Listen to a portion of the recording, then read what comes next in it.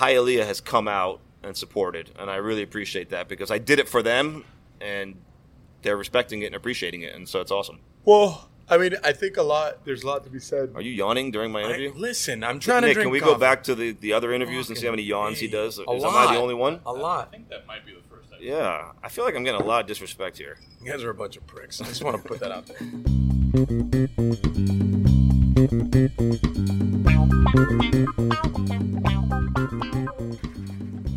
Are we recording? Yeah, we're very Welcome to Poncombe Podcast, featuring myself, Mike Beltran. featuring with you. Shut up. Not featuring you. You're the host of The this. sound guy, Nick Jimenez, and our esteemed, prestigious guest. Tell the people who you are. You're not noticing my name? No. My name is Matt Kusher. No, tell me your AKA, real name. I'm on time, and Mike is late at all Tell me your times. real name. Tell me your real name. My real name is Matt Kusher. No, it's not. It's not. They call me Kush. Your alter ego. Captain Kush? Yes, Captain Kush. This is the first guest we've had with an alter ego. That's not I me, don't know. by the way, guys. Danny's got a yo-yo thing. That's right. If I were to ever guess, if there were to be a villain to Captain Kush, it would be Danny the Yo-Yo Man. is that his, Danny is that his Surfer, super villain the name? yo-yo Danny guy. the Yo-Yo Man? This is how I know Mike doesn't respect me, is that we actually have villains, and No. they're out there, and you don't know who they are. I don't. Captain Kush's villain is I actually could- the Blunted Bandit. He's from California. He stole superpowers. And we also have Dr. Dank, who's in Broward. It's like, There's no, for being a Dade guy, you don't know about Miami superheroes. There's no. You're right. I'm sorry. That's absolutely correct. So, yeah. What we were talking about earlier is the way this normally goes. While Mike eats his key lime pie, Yes, excuse me. I will note that on this episode of the podcast, we are back to an old sponsor. That's Croqueta Doorstops. Oh man, the Croqueta Doorstop is back. The Croqueta Doorstop is back. This episode is brought to you by Croqueta Doorstops, the doorstop that is also a croqueta. This meriendita has an open door policy. That's croquetadoorstops.com. Don't mind the error message when you visit the website. I want to start off, but I wanted to sponsor you guys. That's how this even started. Listen, I actually talk wanted to to fucking support. Nick, man. That's Nick, another Why conversation. did you want me to Nick, sponsor? Nick, That's another He conversation makes because decisions. we- that have I didn't there- even know we had an email. Fuck out of What are you here. talking about? You didn't know we had an email. What does that I didn't mean? know we had an email. What is that? What do you like? An email was written? Somebody said that they sent an email to us to our email. I'm like, what are you talking about? Who's somebody? Somebody sent me a message, bro. Real I quick, don't Nick, know. where's my cigar? I thought Yeah, we were I know. smoking Why are you cigars. so I know. unprepared? All right. Why are you so That's always unprepared? why I even make agreed to sure- this. Was I thought we were smoking While cigars. I'm No, you fishing, wanna hang out with while me. I'm That's getting why I was smoking cigars, cigar with you. Yeah. while I'm getting cigars out of the bag, why don't you Oh. take the task on of making sure everybody knows who Matt is? I have to say, I'm go gonna ahead. judge Go you do on your this, thing. by the way. Yeah. On what? On By the your way, we're- representation of who I am. Oh, Did you get my message so about you're getting a fucking lighter? Putz. Yeah. That's who you are. Done. I'm out of here. Huh? I'm gonna go ask your people for a lighter as well. Whatever and you want. ashtrays and No, all we that. don't. We don't have a lighter. No worries. I got a Captain Kush lighter right here. Oh, there it is. So Matt, I have to say that I have a lot of respect for you. Thank you. I really love your concepts, and I remember I texted you. This was what, like 4 or 5 months ago. I was eating at Spillover, Okay. and it's like what I was saying. The attention to detail in a lot of your concepts to me is something that I admire, because so often do we miss the small things that make concepts special. You know what I mean? Like a restaurant is a restaurant, right? But it's the smaller things that make people come back. That, you know, whether it's design or things on the wall or the actual concept itself gets people to come back. And that's something that I learned. Oh, you are a fucking angel. Shannon coming in with the like quadruple latte. Don't worry, Shane. I don't want one. No, it's fine. He's fine. Don't fucking listen to this guy. Well, I will say this. I go out of my way to try to find the one thing that is most overlooked, and that's where I try to make the cool, fun thing about, whether it's a urinal cake, whether it's matches, whether it's a coaster, or whatever it is. I try to find the things that get overlooked and kind of make those the talking points. Yeah. Well, I mean, look, your Wato Mercado mural in Hialeah is now, I mean, now, you know, should be like a shrine. It is a shrine. It's like a shrine. There's flowers, and And people then leave flowers there. No, they don't. Oh, yeah, there's a whole Oh. flower thing there, and they did a documentary there like a month ago. No, they didn't. Yeah. Oh, man. This guy from O Cinema. It got picked up by Netflix, I think.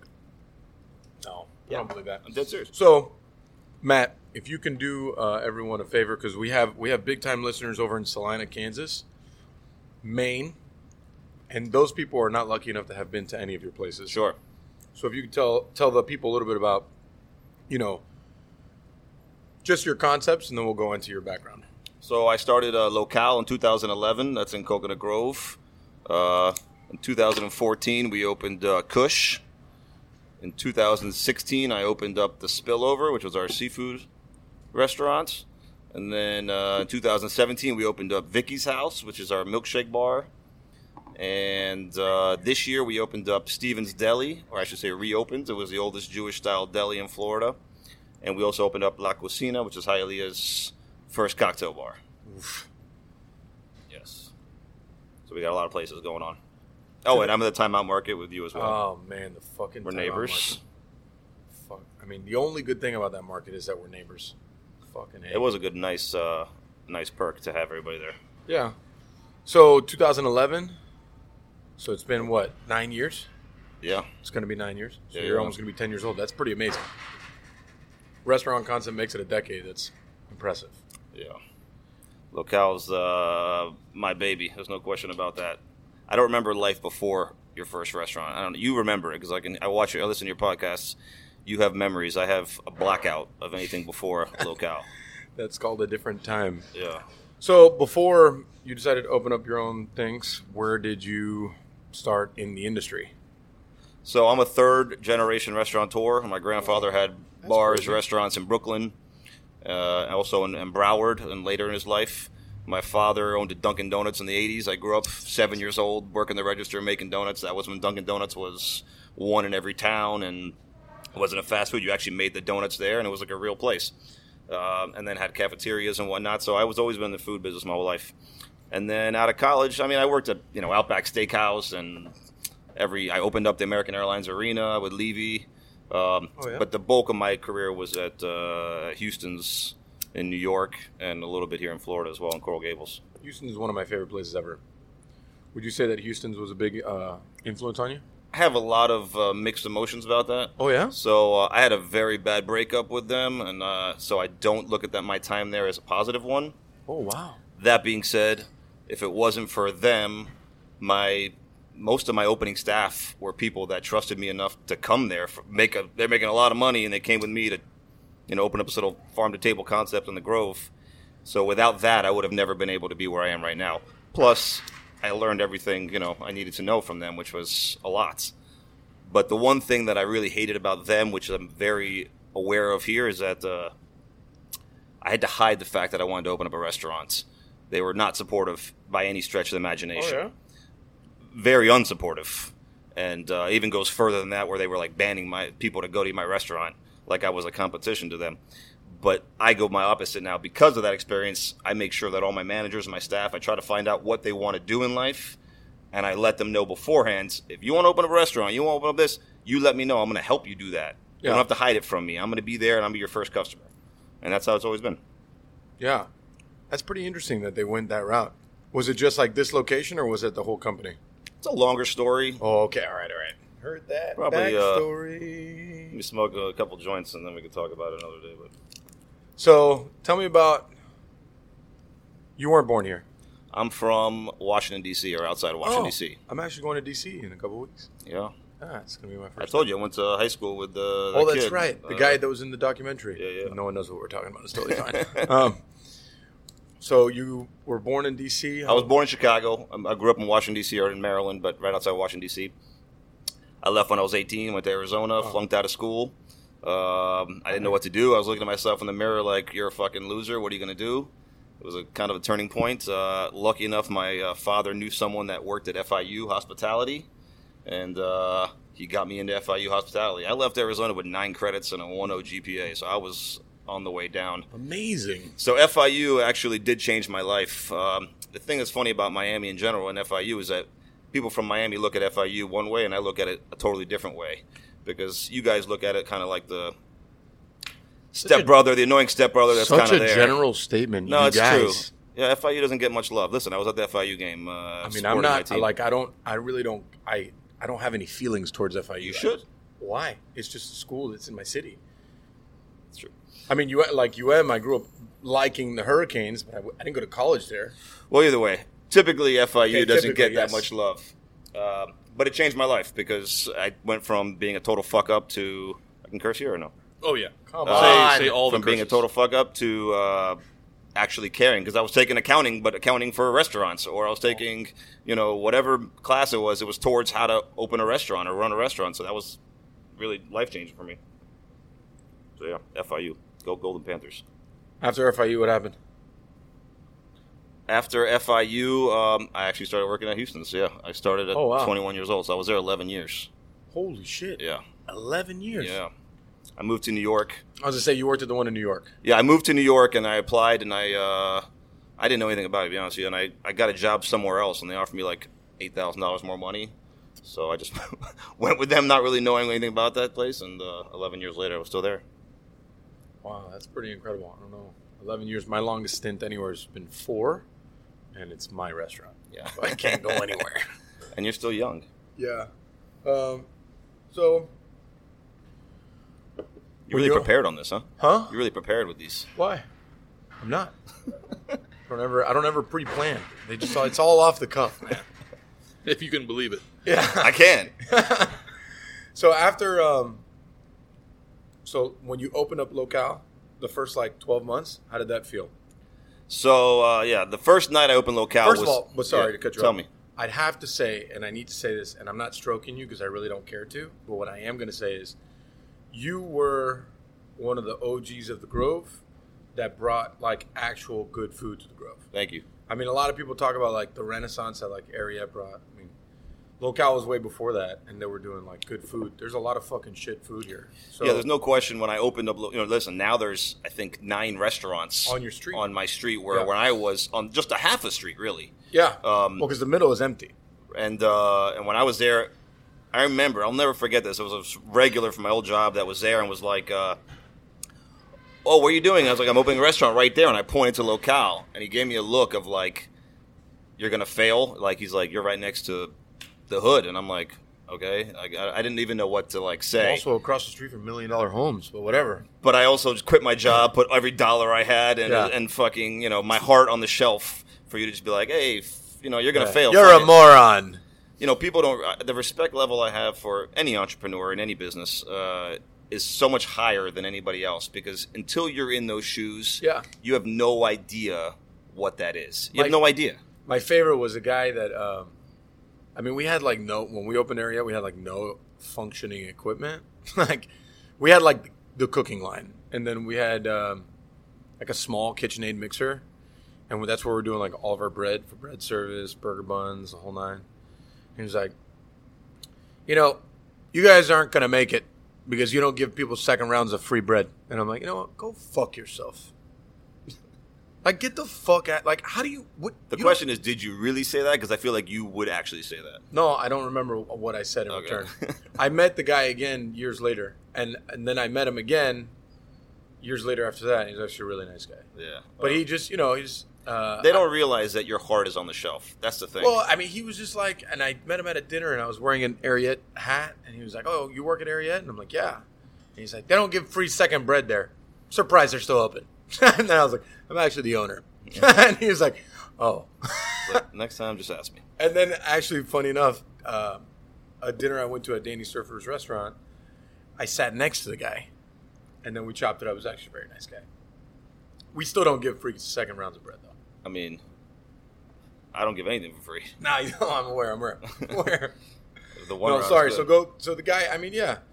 No, They so don't understand. No one understands that mindset that you're this is it. This is all I got here.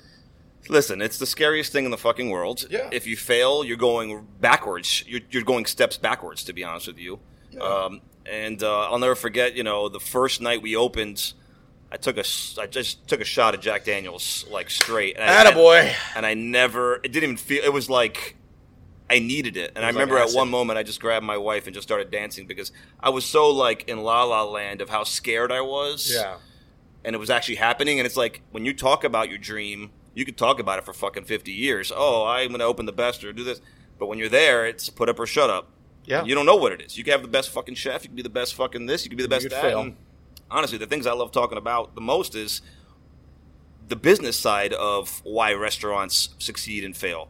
Because what people don't realize, it's the lease before you even start that matters. Not how good of a chef you are, not how good your recipe is, not how fucking blah, blah. It's that fucking lease is the most important You're a thing. deal guy. This is why we get along. I don't even know, but I become one because it's so important in the success. Yeah, but that's if you can broker yourself a good deal at the beginning, then you set yourself up for a better long term. And by the way, I got lucky, and yeah, me too. I'm with you. Like if area wasn't favorable, like year 2 when we were days away from closing, we would have closed. Yeah, of course, yeah. We would have closed. It wouldn't have been an option at that point. So, I remember talking about like the first day of opening this place.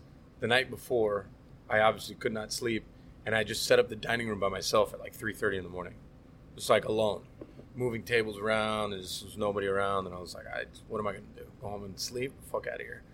And then the first day, the hood broke, so I had to wheel the wood grill out of the dining room while there was diners in there. It's just a mess, man. Yeah. And nobody gets it. Like, oh, you should have been better prepared, man. You know what? No, the best is when they come in afterwards, like, oh, you should have an outlet right there, or something stupid. You're like, Yeah. do you have any fucking decisions had to be made Yeah. to even have an outlet fucking there? Like, oh, it's the worst. It's like this morning, I was meeting with like some equipment guy because we're going to redo the kitchen.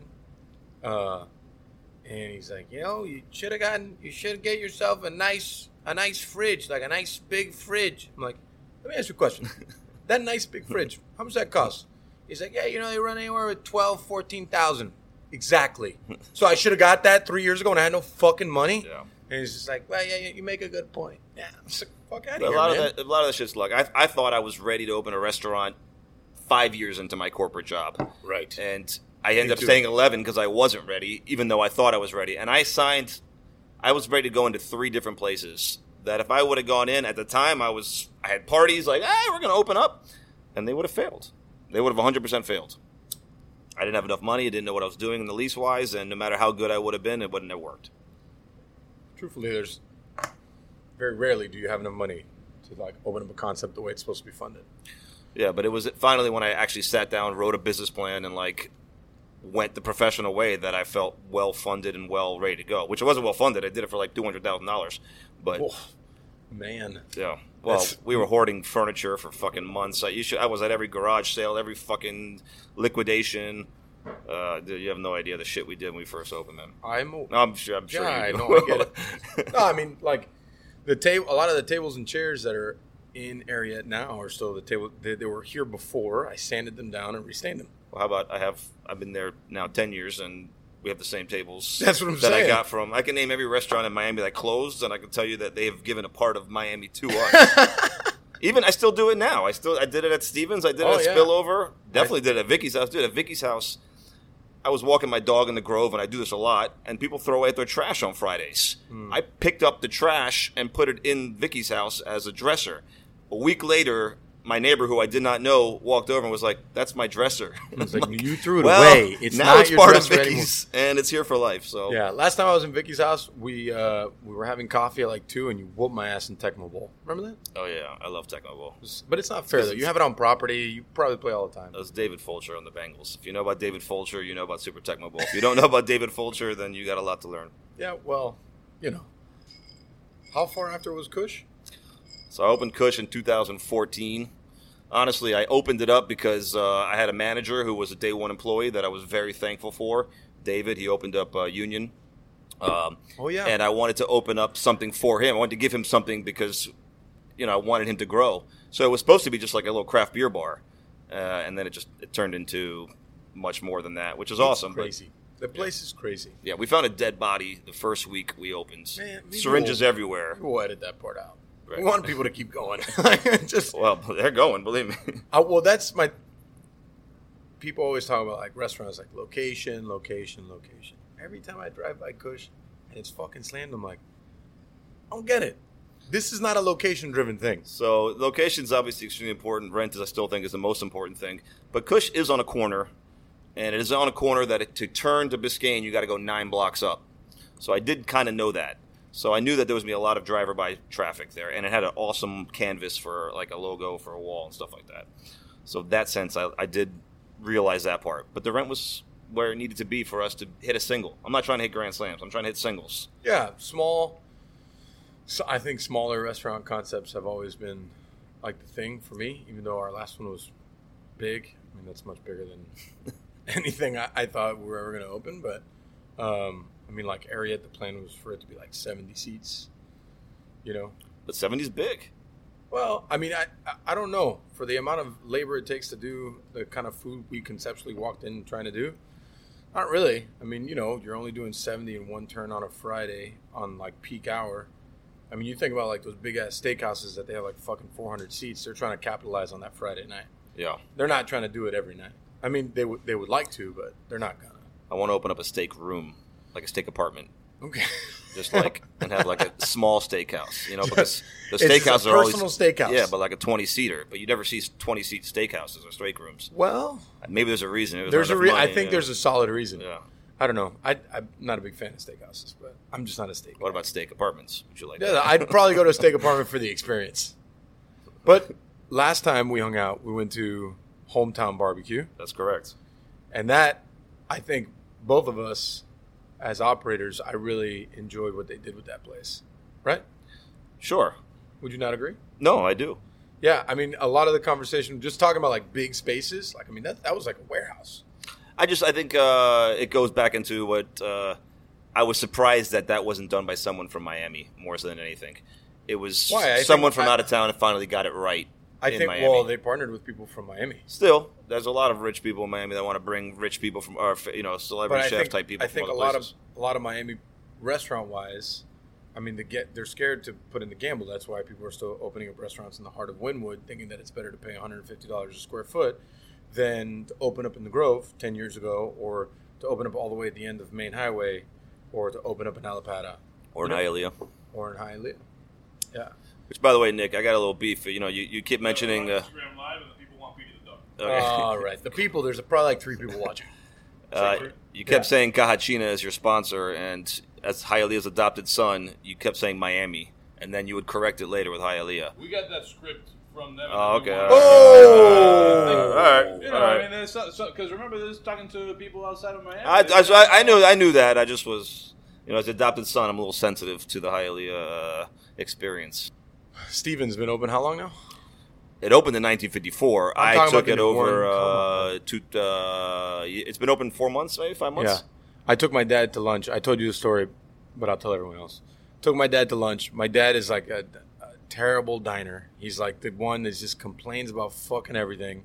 Portions are too small. It's too fucking expensive. Sounds But like our clientele already. everyone, everywhere. And as soon as we walked in there, he was like, I used to come here. Because, we had a clothing company. We had a warehouse in Hialeah. And he was like, I used to come here for meetings all the time. I was like, it's the same, but just different. He goes, Yeah. well, it looks the same. I'm like, yeah, but different. He goes, yeah, a little different. And he enjoyed the That was food. my goal, and it took me a lot of money to try to make it look the same. I know. Because which I had to makes rip sense. it apart and put it back there. And it was not, it's actually harder to make it look the same than it is to build a new restaurant because there's a history there you can't fuck with. Right. And there's a lot of stuff you can't recreate. Like I was in Vicky's house, I needed to get laminate floor. They don't make laminate floor anymore. I was like all over frickin' Asia trying to find laminate floor, and I basically at the end had to recreate it. And it's hard to do those things. That's pretty impressive. Yeah. Recreating laminate floor. So, Stevens, how long were you working on the project? 2 years. 2 years. Yeah, it took me a How year long- and a half to open. How long did you think it was going to take to open? I'm smart enough to know now that shit takes time. Yeah. So I don't even hold my breath anymore with that kind of stuff. So it was what I wished it opened in a year. Yes. Did I expect it to open when it did? Pretty much. And reaction after you opened? With the people what or with you myself? People. Oh, people were going crazy. Was it what you expected or was it more?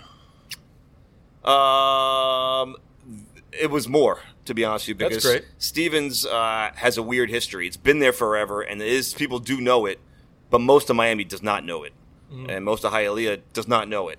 So I had to recreate and reinvest on this story and this history. So we get people like your dad, and so I basically got a book, and every time someone had a cool story about them coming there, I had them write down their story in the book. So the coolest story I can think of right now is there was a lady who was 99 years old. By the way, ate a fucking pastrami sandwich, key lime pie, All right. and was smiling ear to ear. And she's like, I've been coming here since the 50s. I was talking to this lady forever and ever. At the end of the day, I was like, you can't be 99 years old. And she shows me her driver's license. I just had a kid. The kid was supposed to be born on her day, on her birthday, which was October, and I was like, fuck, if my kid's born on this day, which it was supposed to be, I know someone 100 years older than my kid.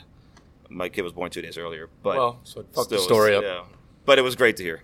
Yeah. It was great to hear those things. And there's a lot of people like that. And listen, Junior's 83 years old. Is he? Oh, yeah, he's 83. He works Monday through Friday. Man, he's every crushing day. it for 83. He does not want to retire.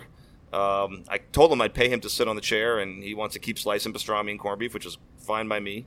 But he's got a great memory, and he tells me he fills in a lot of the gaps of the neighborhood in Hialeah, and he knows a lot about Hialeah because a lot of the people that live in Hialeah now moved there basically in the 80s. Right. The Hialeah that was before the 80s doesn't live in Hialeah anymore. No. So he has a lot of history that a lot of people don't know about Hialeah, or at least that specific neighborhood of Hialeah. And the bar. The bar's the shit. I love that place. I know. I haven't been at nighttime. I just did a walkthrough like when I had Yeah, lunch. I mean, you're not a big drinker, and obviously it's a big drinking place, but Hialeah has come out and supported, and I really appreciate that because I did it for them, and they're respecting it and appreciating it, and so it's awesome. Well, I mean, I think there's a lot to be said. Are you yawning during my interview? Listen, I'm trying Nick, to drink can we coffee. go back to the other interviews and see how many yawns he does? Am I lot. the only one? A lot. I think that might be the first time. Yeah, I feel like I'm getting a lot of disrespect here. You guys are a bunch of pricks. I just want to put that out there.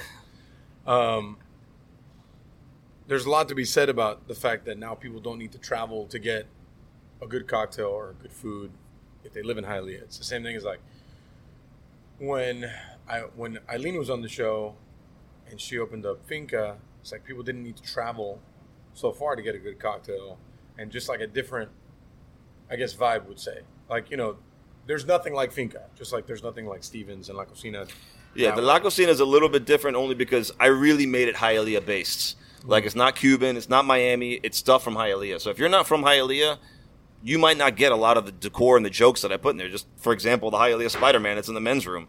If you're not from Hialeah, you don't know who Hialeah Spider-Man is. But if you're from Hialeah, you know Can you that educate our people from Salina, Kansas about the Hialeah Spider-Man's a guy that has a Spider-Mobile, and he dresses up like Spider-Man. He sells women's shoes out of the back of his trunk, and he sits there on 49th Street selling in front of Canales Tires or different places. And now he's actually in front of Stevens every Saturday, which is even fucking awesome. But everybody knows him. But if you're from Little Havana or from Kendall, you don't know who Hialeah Spider-Man is. No, I'm from Little Havana, so I had no idea. So I really went the extra detail to really get the underbelly of Hialeah and not just Miami, 305, Cuba. Do you feel like you're going to see an influx of more things? I mean, not like a Stevens because there's a lot of history there, but kind of like the whole thing that you did, taking like a restaurant operator that's in Gables. Is Kush considered Wynwood? It's Wynwood, but we're on the border of Overtown. Fringe. Wynwood, yeah. Fringe Yeah. Wynwood. But we're in Wynwood, yeah. Yeah. We're the first business technically in Wynwood, actually. To open restaurant concepts in Hialeah. Do you think you're going to see more of that? I don't know. You're going to have to ask other people, to be honest with you. There's a brewery opening, Unbranded's opening right around the corner from us. Oh, okay. And that's been a long project that's finally opening soon. But I don't know. It's a different animal. If you don't really go after the like who that Hialeah is, it's going to be a tough one. Yeah. Not to toot my horn, but I did a cocktail bar that could be in Tokyo, Paris, New York, or Hialeah. I didn't do a dive bar, a bar in Hialeah that's serving mojitos and frickin' and stupid drinks. We're doing a high end cocktail bar that could be anywhere in the world that I'd be proud of if it was in Paris or Tokyo or New York. And I specifically in there put clocks on 305, Tokyo, Paris, New York, Hialeah, because I want to be at that level. I don't want to be known as a Hialeah bar. I want to be known as the fucking best cocktail bar. That, by the way, is in Hialeah. Interesting. So I didn't dumb it down for the neighborhood or whatever people might think I should have done in Hialeah. You think people would think that you should have? I don't care. I mean, I'm always going to do what I think is right. Oh, I mean, I know. I'm aware. I'm aware. So, next. Do you have any new plans that you want to share with the class? Not really. I mean, I've got projects on the horizon, but nothing that's mentionable at this moment. We'll talk about that later, I guess. Yeah, 10 years. So you've been a restaurateur for 10 years. Yeah. Pretty much. How do you feel being a decade in? Well, when I first opened, it was my wife and I, and my wife was bartending, and I was working 17, 18-hour days and sleeping on a fucking bag of linens in my office, if you can call it an office. And that's how I operated. Now I'm looking at, talking to accountants and lawyers and P&Ls, and it's a different world, different eyes, different everything. Obviously, I'm a lot more confident now. I feel like I know what I am, what I need, what you kind of need to succeed to some degree. Obviously, you never know, but I feel like if I fail, I don't know what I'd do next. I wouldn't be able to reinvent myself, that's for sure. Yeah.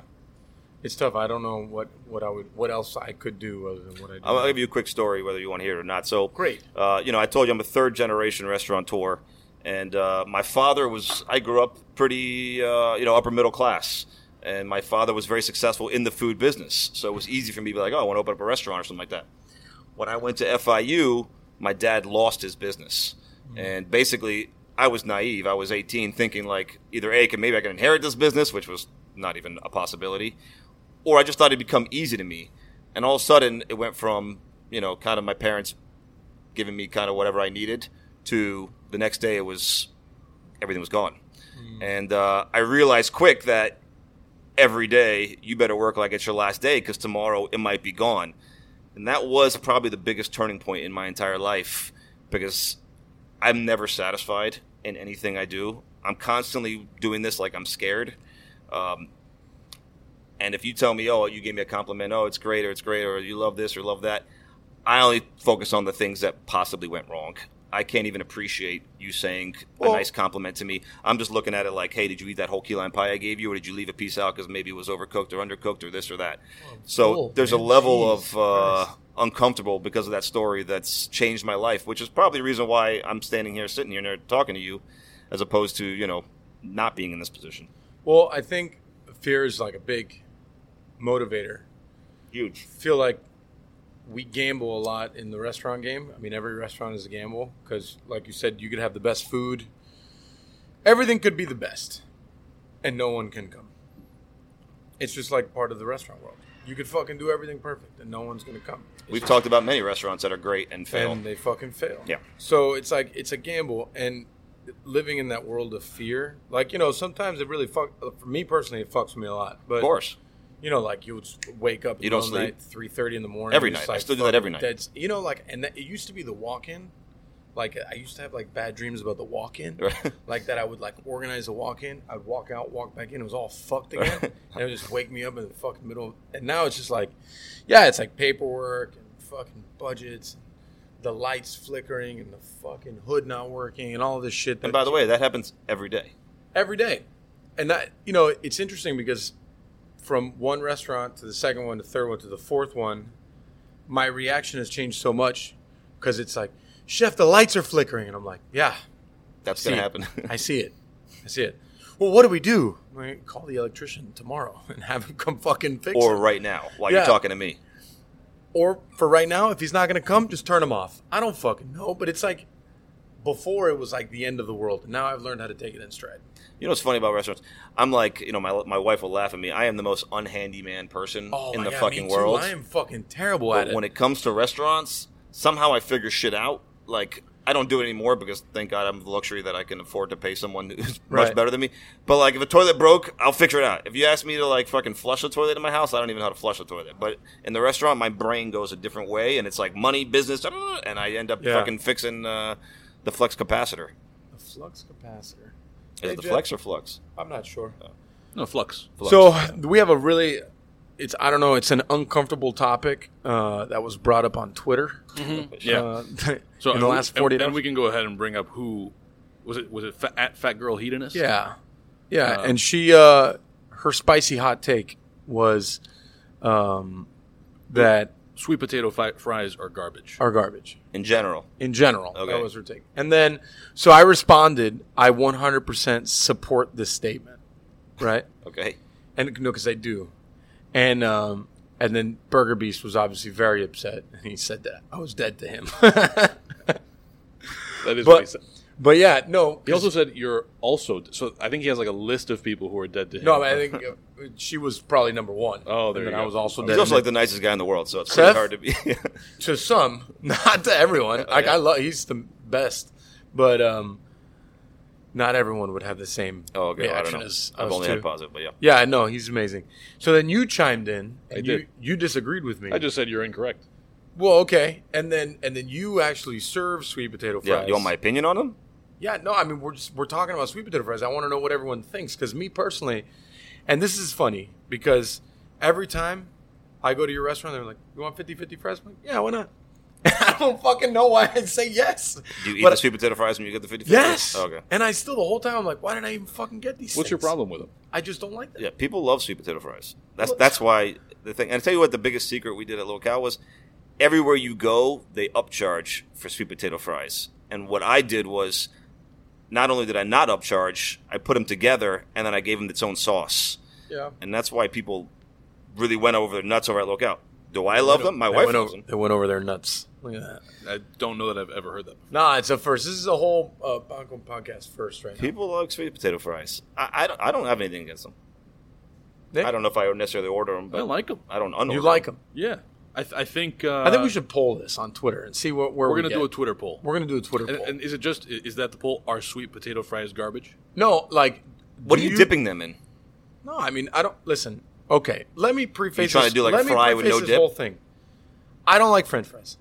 Okay, well then, Oh, well. there's a starting point that I'm should have just probably saying, been. I like some certain French fries. I'm not a big French fry fan. Okay. Certain fries, I like. Checkers fries, amazing. Sure. They're no Checkers fries are on another. As far as drive-through fries go, pretty good. No, overall. Do you eat Just- fast food? Yeah, of course I do. Yeah. What does that mean? Because I'm, everybody's got their battles that they fight, and I know you have a lot of battles that you decide to take on, and that's good. It's a good thing. Okay. But one of the one battle that I've taken on when I open Locale that I still do now is, unless I have to, i.e. a phone, a car, or something like that, I really don't like supporting anybody that's not in the same position I am. Obviously, it happens. Oh yeah, for Um, sure. I mean, I'm not saying like I don't hit up fast food all the time. I'm just not that kind of person that when people are like, "Oh, fast food is garbage," I'm like, I don't know. I mean, listen, the Crunchwrap Supreme is a thing of engineering genius. The what? Crunchwrap Supreme from I don't Taco even, Bell. I didn't even know what that was. It's Right, a yeah, cr- you can explain the Yeah, so construction here. basically, it's a hard shell taco that's flat. That they have, the meat and then the lettuce and the cheese and the So tomatoes. glad I'm important enough that we're talking about Taco Bell And then- tacos. Yeah, That's listen, fucking- we always then they take this and then they take a large flour tortilla and they wrap it around it and then they sear it so it looks like a UFO. Listen, I'm not saying it's bad. I'm I just don't want to eat explaining it. what it is. Let me finish. So basically, the reason why it's engineering genius is because you can drive in your car, right? Eat this and it doesn't go everywhere. It's fucking genius. Because a scientist invented it in Salina, Kansas. Whatever. And freaking. There is science. Yes, she's there. Yeah, Scientists in yeah. Salina. Yeah, well, That they those invented are- it so that your freaking brain go ding ding ding. This tastes good instead of Mike in the kitchen freaking sweating his ass off to Oh, make you're it. Totally dead. No, you're talking I- more you have like your the battles, I got logistical mine. issue. What? You're talking more like the physical, Yeah, the fit. the ergonomics. I get that part. That's because they paid scientists to freaking do this. Well, what if it was a guy like me just coming up with a bunch of shit? Yeah, but where's that money going? Is that scientist making the money, or is some big fucking corporation who decides, who You runs really America? Struck a fucking nerve here, and I told you, like it. This is my battle that I choose. My wife, because I have a 3-year-old kid, sometimes will end up getting fast food. She has to hide it from me. I'll go in her car, and if I smell fast food, we fight. And she knows that she can't. Like, I found receipts in the trash before of like fast food, and it's a battle. So no fast food. I haven't had fast food. Do you The consider only- Shake Shack fast food? This is a good question. Like, where's the line? It's a good question. I The know, answer it's- is I do, but I don't disrespect it because it started from a place where Danny Meyer was what we are and, Right. and evolved, and I don't hate him for growing. What if like someone came to you and said, "We want to open up 50 locales"? Yeah, so I'm not saying that never, but I've had those opportunities, and I've definitely gone the other way. The smartest business deal for me to do is to open up 50 locales or 50 cushions. Well, that's why I'm asking. And I choose, if you look at my project list of what's going on next, even though you asked and I didn't talk about it, I know. it's 5 more unique, different concepts with different names and different playlists and different menus and different everything, because I don't want to sit, even though I just said that I sit there and talk to accountants and lawyers all day, I don't want that to be my job. It's looking at one restaurant saying, oh, the sales on this one is higher than this one. And this. No, I want to fucking be authentic. I want there to be heart and soul. I want to be able to touch that and have authenticity to it. Right. And I'm not saying it'll never, ever happen, but the opportunity's come many times, and I've passed it down many times. Huh. I mean, that's interesting. Yeah. I didn't know you hated fast food so much. Hate it. The only exception to the rule would be on a road trip the last hurricane, I ended up in New Orleans, and I was in the middle of Gainesville, and even then, I think I found, to be honest with you, a little taco place that I found. But if I'm on the road, maybe. What about Krispy Kreme? So Krispy Kreme. I'm sorry, I like where this is going. Here's I the love reality of Krispy it. Kreme, So man. I grew up in a Dunkin' Donuts, so I know, hate yeah. donuts. Oh, that makes total sense. I don't hate them as much anymore, but I went through a long period. My wife is infatuated with Krispy Kreme, so I do buy Krispy Kreme for my wife for like her birthday or things like Yeah, that. I mean, because Krispy it makes her Kreme very is happy. like is the donut, the tops. But they still do things right. Krispy Kreme? Yeah, they still make their Yeah. donuts fresh, right? I mean, Yeah. I don't even know, to be honest Listen, with when you, the but lights on, seems like it's fresh. When the lights on and the little conveyor belts go on, it's a thing of magic. Yeah. So it sounds like the beef is really not so much with fast food as it is with bad food. No, I don't have a problem with fast food. I have problems with big corporations. Okay. That's my thing. Like I said, unless it's a car, a phone, or something that I can't buy a local car. What else grinds your gears, Matt? Come on, let me know.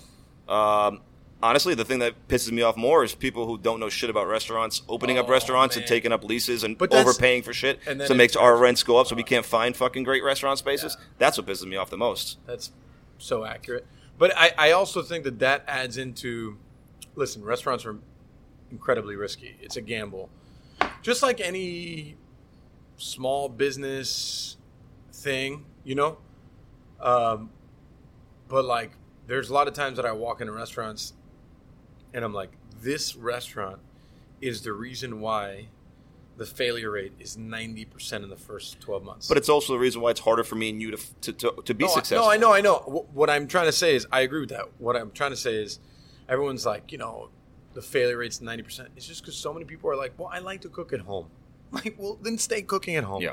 It's totally different. It's like, I like to put on a nice party. I'm like, then keep on putting I'm sure on you parties. get this every day, but I always get my son, my brother, my dad, someone's opened a restaurant, and Yeah. I always say, don't do it, don't do it, don't do it, don't do it. No, mine is always like, you know what, my nephew wants to be a chef. I'm like, Yeah. you know what, let me recommend this. I was like, tell your nephew to go work in a restaurant for 2 weeks. He can try to make minimum wage. I tell him to do it for free, right? Go do it for free. If you like to get beat up like that for Yeah. 2 weeks, then stick with it. If not, then don't fucking The do reality it. is, this is all I knew, and I'm too dumb to do anything else. So this is what I did, and this is how I ended up. But I've been doing this since I was born. I mean, this is Yeah. literally. I don't have that same story. Like, I loved food. For me, it was like the atmosphere of a restaurant was like so addicting to me. And honestly, like the vices that came along. This was very early though. The vices that came along with being a part of a restaurant when you're 19. You were lucky enough to work in good kitchens too, though. Yeah, but even before that, when I worked at Applebee's, Right, right? okay. When I was in college, like the shit that we did there, like I was like, this is so much fun. I want to Right. do this forever. And you're just like, then you start working in real kitchens and people throwing pans at you and shit. And you're like, all right, this is different. Like, shit's changed. So, I mean, I think everyone falls into the business differently and that, like, for different reasons. For me, it was definitely because I never felt more at home anywhere else other than a restaurant. Even now, like when I go into other people's restaurants that are good restaurants, I'm like, oh, this feels good. Yeah, Like, yeah. that kind of like atmosphere and the experience and the whole thing, like. But that's why I fucking hate Uber Eats and I fucking hate Postmates and I fucking hate all those things because all they're doing is taking away from our experience. Because we're here trying to provide an experience for someone. It's not just, yes, the food is supposed to be good, the service is supposed to be good, but it's all encompassing. It's like from your mural in the bathroom, right, to, I mean, just the amount of time and effort we exude in building out a space and the way it's supposed to function. That's all part of the experience. So all we're doing now with the new, like all these new things is taking that away. And now you're putting a lot of our work in a fucking brown box for some buddy. Which, by the way, is not going to taste the same. And which, by the way, I mean, listen, it's the gonna driver's be- probably eating those sweet potato fries out of your box. It's not if you staple the bag. And if, like, I get it. You're home, smoking a bowl, you don't want to move. That's fine. Order Domino's, bro. Like, just stay away from Uber Eats. Order Domino's, order Papa John. I don't Can it know. be like Miami's Best or someone else? Does it have to be Domino's? I'm sorry. I really like the Hawaiian pizza from Domino's. I just can't do it. I won't even eat the fucking pizza if it's from a Domino's or a Little Caesar. I can't eat it. Man, I won't this eat is it. aggressive, serious. and I Won't eat love I it. feel like there's a whole Oh, other yeah. episode. This is just like There this was is one so time. There was one dark, time and I that love it. we had a kids party at my house, and I wasn't home. I came late, and my wife must have ordered Domino's, even though she knows, or not even know if it was one of those. And a friend of mine or a cousin, I forgot who came over and was like, "I'm a little disappointed," and I'm like, "Why?" He's like, You have Domino's. It's like, I never would have thought I would have saw in your house. And I was embarrassed, even though I had no call in the decision making. How do you feel about Coca-Cola? I'm not a big soda guy, so... Yeah, but we're talking about big corporations and stuff. Yeah. Well, I mean, what do you mean? Pepsi, Coca-Cola. I mean, all those big corporations are like... So my favorite Nestle, soda is Nestle. Cola Champagne, and I love Upina. I mean, that's... No, I love Upina, too. Does anyone know, top of your head, how many grams of sugar there is in one can of Upina? Oh, sure, it's fucking ridiculous. 54. Yeah. Have you been to the Cowie factory? No. I have 3 times. No, a lot of sugar there. I'm just, I It's Miami to its and it's. I to just, its best. I find it interesting though because like when I look at bigger corporations like Nestle, right, and like what they do, simply for like bottled water, right? Mm-hmm. You know, like to me that there's more of a demon there than there is with fast food. You know, and I disagree. oh man, like I would say that I'm weird that you're saying that because obesity is because of fast food. It's Well, because they can't afford anything else. Absolutely. It's easy, cheap, and fast. So that's what's happening in our country. But a lot of that has to do with the way that we've structured the government and how we regulate farms and food. Period. Yeah, well, I agree. This is why I don't want to support them. Yeah. Because who's lobbying those dollars? It's fucking the billionaires, that CEOs of McDonald's, Burger King, and all that shit.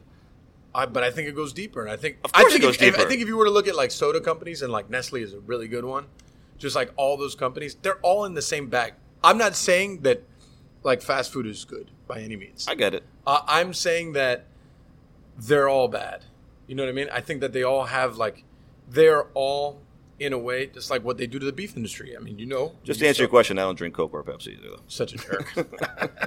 But what they do, And I don't to, drink, what they do to the beef industry, that has Yeah. has a burger spot. Like, Sure. I mean, they crushed. The So beef industry. I don't know how much you know about like when we were first open locale, and I don't want to be on the record saying this, but I want to say we were the first people in Miami to have local grass-fed beef. Mm-hmm. The reason why I'm confident saying we're the first, even though I'm not 100% sure, it took me 2 years to find someone in Florida that did local grass-fed or did grass-fed beef. Yeah, like Florida beef. Florida grass-fed beef. Yeah, it took me 2 years. This was in 2009 I started or whatever. And when I first got my deliveries for the first 3 years that we were open at Locale, if you saw how I got deliveries, you would think they were selling like bootleg DVDs out of the fucking back of the truck because the guy would drive from Ocala, give me the whole fucking cow, drive down in the back of his truck and like give me bags. Like it looked like we were doing illegal fucking shakedowns. Now you can get it from anywhere in the world. I mean, anywhere in Florida, and it's easy. But if you put that extra effort and energy, which I did, it worked. And I had a great partnership because of it. And I helped the local farm, and I was really happy about that. I mean, they're buying locally sourced. Yeah, obviously it's a great thing. You know. Beef, anything. People don't understand how much that helps your own economy. Like, just they don't understand. Like, That's why you should eat Miami's best pizza instead of Domino's. Listen. or any other, insert any local pizza place. I do eat a lot of local pizza, but I do think that there's a place for Domino's Pizza also. Well, just to go back to something you said earlier. In 'cause Salina, you, Kansas You were is talking where it's about located, not the here. way that the government tips the scales this way or that way. Here comes Nick. No, Come on like, in. Like what? I'm ready. I'm just interested to know, like, in your description of the thing, like, government never came up as the villain, but, like, Cowie distributes on, like, 4 continents. There's no way they're not spending some money lobbying themselves. No, they're Like- not. Believe me, they're not. Have you been there? I could go there and it wouldn't have any bearing on whether they're Believe spending me, money if you on went there, lobbying, like- you would 100% know that there is no bearing to what you're saying. They are 100% local Miami, and But it's a I- family-run business. It's That's fine, but I know plenty of family-run businesses that are members in organizations that lobby. Like for, don't know. I get it. There's people. I know people who have 10 cigar rollers who they pay cents an hour in Nicaragua and live in 2-bedroom homes in Doral, and because they need to survive. I mean, that's just part of what you But you're do. talking about importing something from a different country. Cowie's made in Miami. So No, I understand, Or but they're- insert but anything. but they're dealing with regulation locally. no, but you're saying lobbying. Yeah, lobbying. So I if, think I have no so idea. If, Maybe so you're if you're fucking right. What the distributing hell do I to, know? if you're distributing to New York and you're Cowie, you'd be insane not to throw $25 or whatever you can afford at somebody who's regulating you out of existence Sure, in no. a big market, because Hispanics are concentrated in big markets in New York, LA, Chicago, and these are places where companies like Cowie, however small they are, like at some point, government pushes them into the position where they need to be lobbying. Maybe you're right. I honestly don't know. Maybe I'm taking Cowie as a... I don't know about them in particular. I'm just saying that there's not really. I don't know that there's a correlation between how small you are and whether you're involved in lobbying. I think That's true. the issue is more like, and let's talk about the bigger corporations. Like they're looking out for themselves because that's what they're supposed to do. The issue is the people who are supposed to be accountable to you. Pepsi's not accountable to you, but your elected officials that are tipping the scales in favor of the Pepsis and the Monsantos and the Fanghuls and whoever else, they're the ones who, it seems to me, are the villains in this story. Because can you blame these other people for taking advantage of whatever they're able to do? I think that there's corruption on every level here. I just don't think it's corrupt for PepsiCo to lobby on its behalf and seek out advantages through government. What's corrupt is because they're accountable to themselves, and it's their job to do that. It's the government's job to stop them short of obtaining that advantage at your expense and your expense. I think the bigger issue but the problem is the government's not. I mean, when your hands are getting greased, there, the government's not going to do that. I mean, the elected officials that were elected to do that. But your point is that that it's not a surprise that they're corrupt. Oh, right. I'm saying that's where the corruption is. I don't think that it's corrupt for these big corporations to seek that out. That's not where the corruption is, because that's what they're supposed to do. Can we talk about why the pricing at Chugs is so cheap? Oh, God. That's what I really want to talk about it. Jeez. Let's way too talk cheap. about it. Way too cheap. But it's a concept thing. I listen, as a We've consumer, talked about I this several appreciate times. it. No, it's not But I just told that. you, I over-order every time I go there thinking it's going to be small portions, But and then I'd like to hear spend more about that, $10. because one of the things that you talk about is that you get complaints about that it's not, because people are used to certain product category being That's priced actually lower. a really good point. That is a good let's point. flesh that out, because I think it'd be interesting to hear from somebody. Because people might hear you say that and think like, "Oh yeah, it's his restaurant. Obviously, he thinks that it's worth 2 or 3 times what they're charging for it because he thinks it's so great." Listen, the first day... I'd like to hear from you. First, You go and you eat there, and what's your experience Matt with it that you came think? to Chugs, he was just like, "Why the fuck is this so cheap?" And I'm just like, "It's not. I mean, it's just Because you're working your ass off. I saw you working your ass off in the kitchen.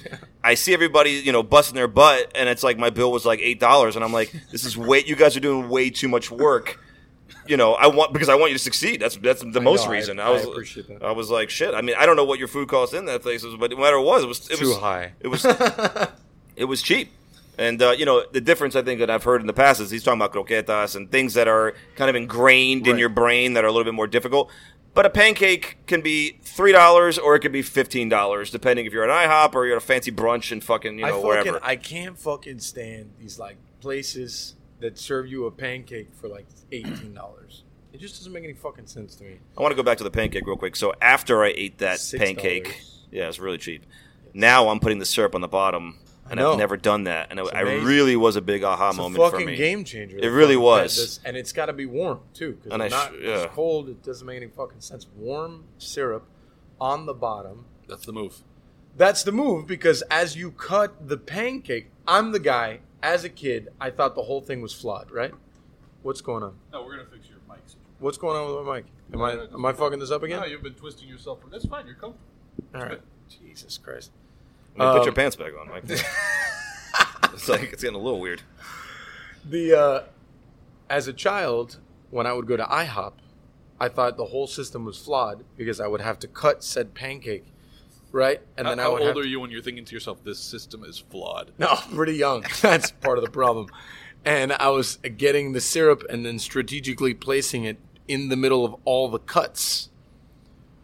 And I was like, this is fine, but it seems inefficient. How about you end up pouring more syrup every single time you take a bite? You have to pour more syrup, more syrup, which I always do, and now I don't have to because of you. It's inefficient when you just put it at the bottom, and when you cut it, the fucking syrup is there. It's genius, Mike. But some people... If you die tomorrow, I just want them to be in like... That's on where I want on my tombstone, syrup on the bottom, guys. Syrup on the bottom. If you contribute anything to Miami, that's definitely number one on my list.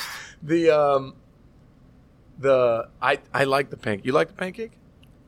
I was blown away, actually, how good it was. I appreciate that. And I ordered an egg salad sandwich I couldn't eat because the pancake was fucking 20 pounds and $4. That's the one. It's $6, $5.99. Listen, after this interview, all the prices are going to go up, so I highly recommend people eating now.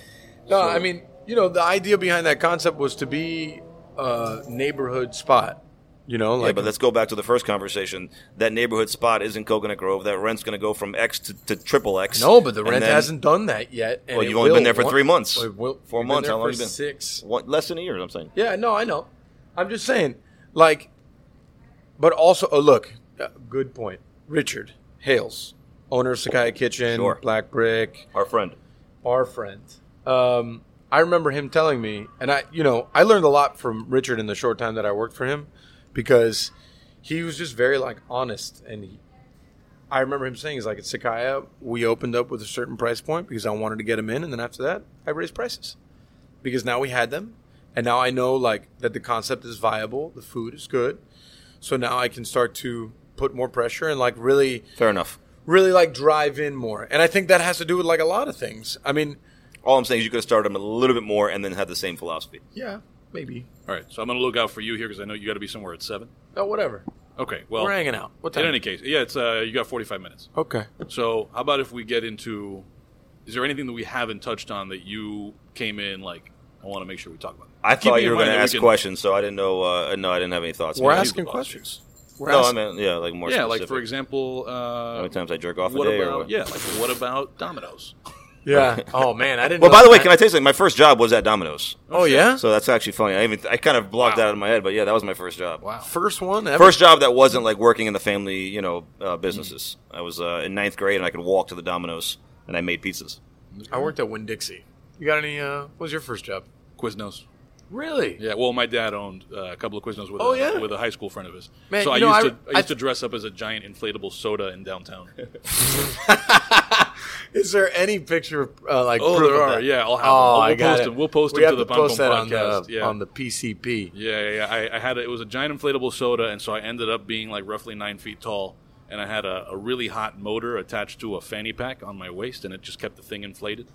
And then I would run around downtown and hand out coupons. And I remember once somebody saw an opportunity to tackle somebody without the person being hurt because they were inside of a bubble. It's Basically. amazing. And Such I was, a good story. I was on a bike, and he like jumped off his bike, shoved me into an ATM, and kept going. And it was pretty awesome. It was pretty great. What, I wish more people did that.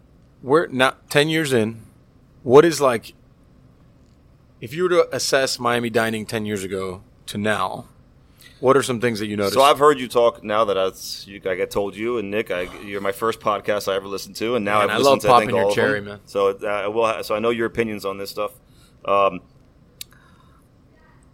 You're younger than me, so I date it back a little bit further. I think it's all relative to your experiences. Mm-hmm. Miami's, I think, with the main switch is that it's gone from the beach to the mainland. Thank God. That I think has been the biggest in the last 10 years, 15, whatever years. But I feel like there's still a lot of room. There's still a lot of room. I feel like we need more youths out there putting their heart on the plate and doing it. Yeah. I don't know if it's going to work. It's hard, but I would like more of those. Because if you ask me what my favorite 10 restaurants are right now, they're probably the same 10 restaurants that they were 5 years ago. Obviously give or take a few, but I don't feel like we're getting the influx of local homegrown talent doing it on a big enough scale. And I know you disagree. I know you think it's going up, and it is going up, but I feel like we should be moving faster. We're a real city now.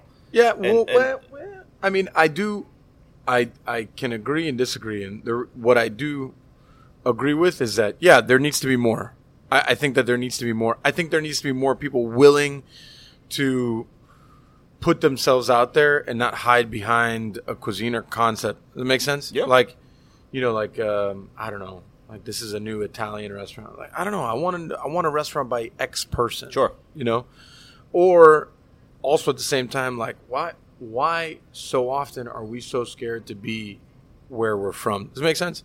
Like we are in Miami. Let's stop trying to be like we're from somewhere else. Yeah, I agree. And I think that's like my biggest gripe always. And that's why, for me, Ariete is like, it represents the part of Miami that I love dearly, and it's the part of Miami that I feel like is the most who I am, and that's what that restaurant represents to me. So, Well, it doesn't represent Miami. It represents you, and you're from Miami, Sure. so it represents Miami through that. yeah. Because it's through your experiences and your look on it. Right. I also think that the reason why it can't grow too quickly, there's a couple reasons.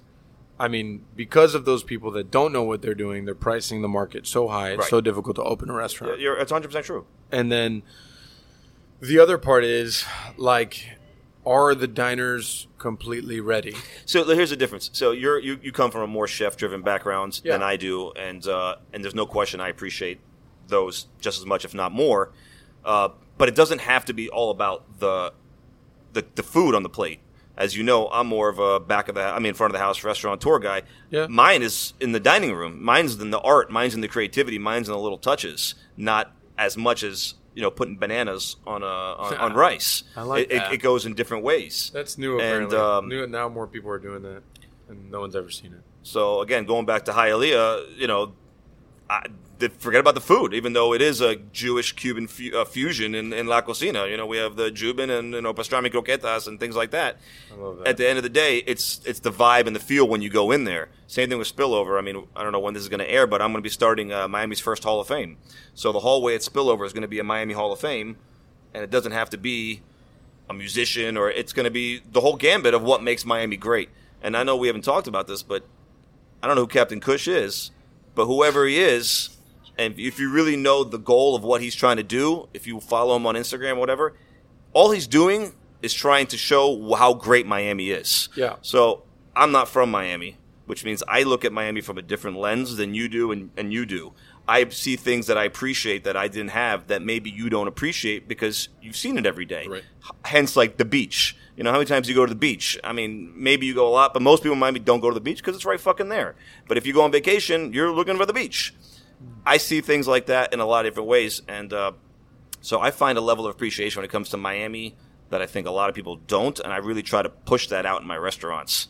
And as you see, the decor and the vibe and the creativity, that's a big part of it. Yeah, I think that might be one of the reasons why we got along so well so quickly, is because you do show a lot of love for the city, and and it's something that I'm like super adamant about, is just stop trying to be someone you're not. Don't be ashamed of where we're from. This city's fucking amazing. Yeah, I'm going to tell you, since you guys obviously don't know the Captain Kush story, I'm going to tell you the origins of the Captain Kush story. Do we have enough time here? I don't know. No. So Captain Kush was a corporate businessman who found this suitcase, Pulp Fiction style, that blew, was glowing and beaming. The Blunted Bandits from California, he stole his mojo that was in the suitcase. Okay. So the only way Captain Kush can ever leave Miami is by showcasing to the citizens of Miami that it's the greatest city in the world. So if you look at his Instagram, he goes to places, doesn't have to be food, it could be anything, that shows what makes Miami authentic, different, and unique. And if you notice, I don't go to my own places there. I go to other people's places. And it could be Arbetters because it's 100 years old and they've been doing it, and or whatever, or it could be something new and cool and cute. Yes, sorry. What's up? No, we were just... Oh, you're just nothing? Okay. His face. Go. It's just so professional. Oh, man. I've never been, that's like the Ritz-Carlton in here. It is your first podcast. I can see how. Yeah. That is true. This happens in every podcast. Right, every podcast does it more or less like this. Yeah. So, Captain Kush is actually, his motto, his goal is to really show Miami how great it is. And if you follow Captain Kush, that means you love Miami because you're finding things that you may not have known existed. So here's two questions. Number one, how do people find Captain Kush? Like on Instagram, you mean? Yeah, or wherever else. It's Captain Kush 305. Okay. And with then a K. Captain with a K. Captain with a K. Captain with a K. And then to the extent that you've heard from Captain Kush. Sure, yeah. So he's going to places other than your places. Correct. Why doesn't he go to yours? Because I don't want it to be about me. Yeah. I want it to be about Miami. But okay. I don't want to be You don't biased. know who Captain Kush is? It's a very strange. I don't know. I know who he is. We've just never been in the same room together. But I don't know who he is. Really, I know who he is. We need to, we'll convene at another time about how to come up with a better cover story here. Yeah. I think maybe you need to have a feud with Captain Kush, and that's why he's avoiding your places. Yeah, maybe not. No, I'm authentic, and I want it to be. I don't want it to look like I'm doing some kind of marketing thing. Even though I have stickers and lighters and stuff like that, it's not about me, my restaurants. It's just about having fun and spreading the word of Miami. So the question was going to be, in the course of Captain Kush's adventures, has he found something that was surprising to him that he didn't know before? About Miami? Yeah. Let me tell you something. When Captain Kush goes out, it's the greatest day ever. Because he basically goes to 10 places in one day, and he goes in and out. At super speed. At super speed, yeah. And he gets to see 10 cool places in one day. Yeah. And there's a lot of places, again, I'm just throw out whatever, Mr. Neon and Hialeah, anything that's cool and unique. You might love it, or go back to Arbetters. You might love it or hate it or whatever it is, but if it's your favorite, you might not go there a lot. Listen, Ariette, I love Ariette. I come here 3 times a year, 4 times a year. Yeah. You know, it's going to be your favorite restaurant in the world. It doesn't mean you go there all the time. Yeah. So when Captain Kush happens, I get to see through his eyes. Yeah. He tells you all about He it. tells me all about it. Yeah. Even though he didn't like you. Oh, this cool place. No, he likes me. He knows that I have zero ego. So You had a weird friendship. yeah. It's a weird thing. So I see what's happening. So we'll wind down here and start with our parting recommendations. Oh man, We'll let Matt start. Yeah. With something other than recommending Captain Kush. Yeah, I actually Came ready. yeah, that part I did come ready for. One, I want to reiterate that I came here wanting to sponsor. Did not want to do this. I have got to. turned I down. got to go to Nick on this. I still have no idea why he didn't want your money. This is like I have no idea. this is I like would've a taken weird your money off- like this is a I was trying to off- support you as another I local appreciate it. businessman. we all appreciate it. Yeah, I mean, I would have taken your money in a fucking heartbeat. All right, so I don't want to plug anything personally, but I want to set the record straight on some items here. Oh boy. Oh, this is amazing. 1 hour, 19 minutes, and 42 seconds into your Danny Surfer I love interview, this. you said that Danny's playlist is the only playlist to rival your own. Wow. So personally, I take major offense to this. I hand select every song in all my restaurants. I spend 3 hours a week tweaking those songs. Yeah. I have 3 playlists in Hialeah, 2 in Locale, 1 in Spillover, and 2 at Kush.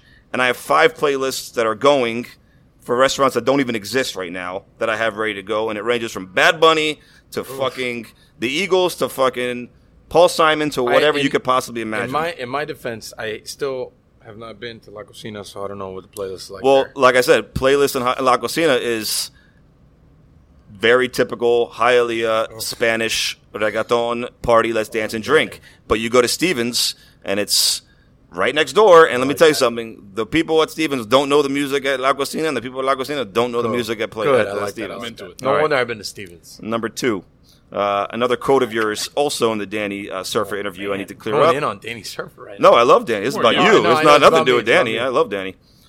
This is all about you. 1 hour, 29 minutes, and 18 seconds into that quote from Michael. I am very big. You tell PD to shut up? Yeah. I am very big, unlike certain people in this city, about not poaching employees from other people. I knew this was going to happen. I would never poach an employee from a friend I and didn't. someone I respect. I have If to you say respect the I people did not. around you, then you do not poach an employee. End quote. Yeah, that's Michael true. then proclaimed to Danny that he does not poach staff. I do That not. was a direct quote. I did not. But he did poach my staff. I did not poach your staff. And he did not tell me. I had to find out from her. So I just want to set that record straight. Let me, if I may, I did not poach said staff member. One of my people did. Well, it's a I representation had of nothing you. to do with that. Then the And food that I had after- at Ariette that someone else cooked was really good, but not and yours. it's true. And then after, I had that person apologize to you after the fact for doing that. Did I not? No, you did. I did. Yes. Even Because- though these aren't recommendations, these have been my favorite Oh, recommendations. man. Well, because it's true. I have a serious fucking problem with poaching people that matter. That's a big part. Yeah, I went down this when it was 1 restaurant and 2. It was a really big deal to me, and I took it as a big personal offense. I really did, and I would call people out on it. And similar to how you take on a lot of issues, I would take that issue as a level of respect you should. Yeah. As we grow, and now I have 8 concepts. I don't have control over that because I No. can't handle. I No, don't I know agree. what's happening out there. But I think there's let me be clear. I think if let's say you have a GM at Kush, right? yeah. And I walk in and the GM is doing a great fucking job. And I'm opening up a Chug Burger, right, which doesn't exist. It's not going to exist either. And that person, that GM would be perfect for that place. I would never go out of my way and be like, hey, let me offer you a job. And my, Chug Burgers are us. I would never do that. Now, if there's a server and they want to move up, that's different. Hey, do you mind if I offer this person a job? I just feel like when it's a manager that it's so difficult to find managers that care. And a lot of this stemmed from when my pastry chef got poached from me years ago by another hospitality group that's in our neighborhood. And I was very vocal about, fuck them. They got all the fucking money in the world, Right. et cetera, et cetera. And that's when Ariette was on its fucking last breath at that point. Sure, you take it very personally. Yeah. Well, it felt like a personal attack on me. Like, kick the guy when he's fucking down. Fuck that dude. And so that's why, to me, it's a thing. But you're right. Like, as you grow, it's just harder. It's harder to. I don't know. Like, I didn't even know that happened. I'm like, where did this person come from? So this person is good at their job, and they're like, well, they work at Local. I'm like, what do you mean this person works at Local? This is a fucking problem. Trained by the best, sir. So, yeah. So what we do now is I make business cards that say it's now for interviews or whatever, and I just drop them, and I have no shame in that whatsoever. It doesn't have my name on it, but if I have good service or a tip jar, I just fucking drop them. We're always hiring. I'm not poaching. If I ever poach, I always say if you're ever looking for a second job, well, that's a good way to get him in. Then I have we're to always say hiring. that your employee, we were her second job.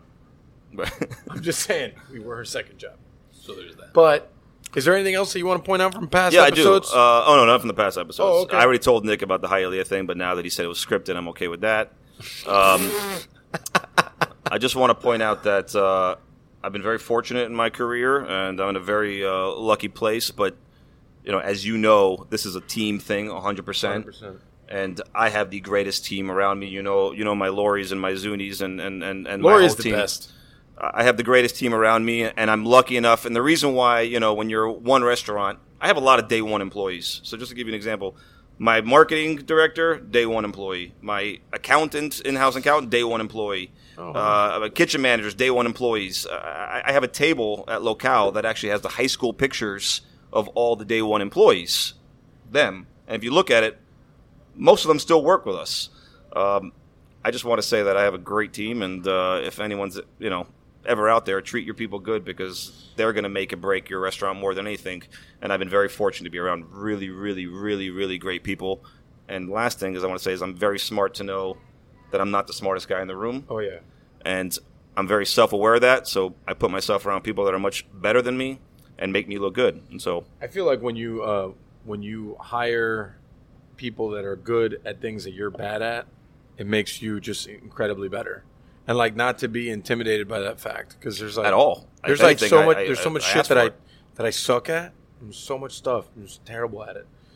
So I've been fortunate, and honestly, like the team, our overall team, hasn't gotten. I feel really good up until the last 6 months. We just hired really well. So I was reading a quote that actually I posted from someone else. I don't know, from 10 years ago. It was like, to be a great team, be a great teammate. And that's so important, because if you don't understand that it doesn't matter, you could be like the coach or you could be the quarterback or whatever, but if you're a shitty teammate, people are not going to give a fuck about you, and they're not going to give a fuck about the team. So that's it's huge to really care about the whole team aspect of it. Yeah, I take it to an extreme. Going back to the restaurants that fail and stuff. And this is nothing wrong with people that do it. This is just the way I do things. I can't eat in my own restaurants unless it's obviously I'm working or something like that. But if you tell me how many times I've gone to dinner at one of my restaurants, it's less than 5. Yeah. And it's because it's stupid, because I should eat in my restaurants more, even though I eat them in every day.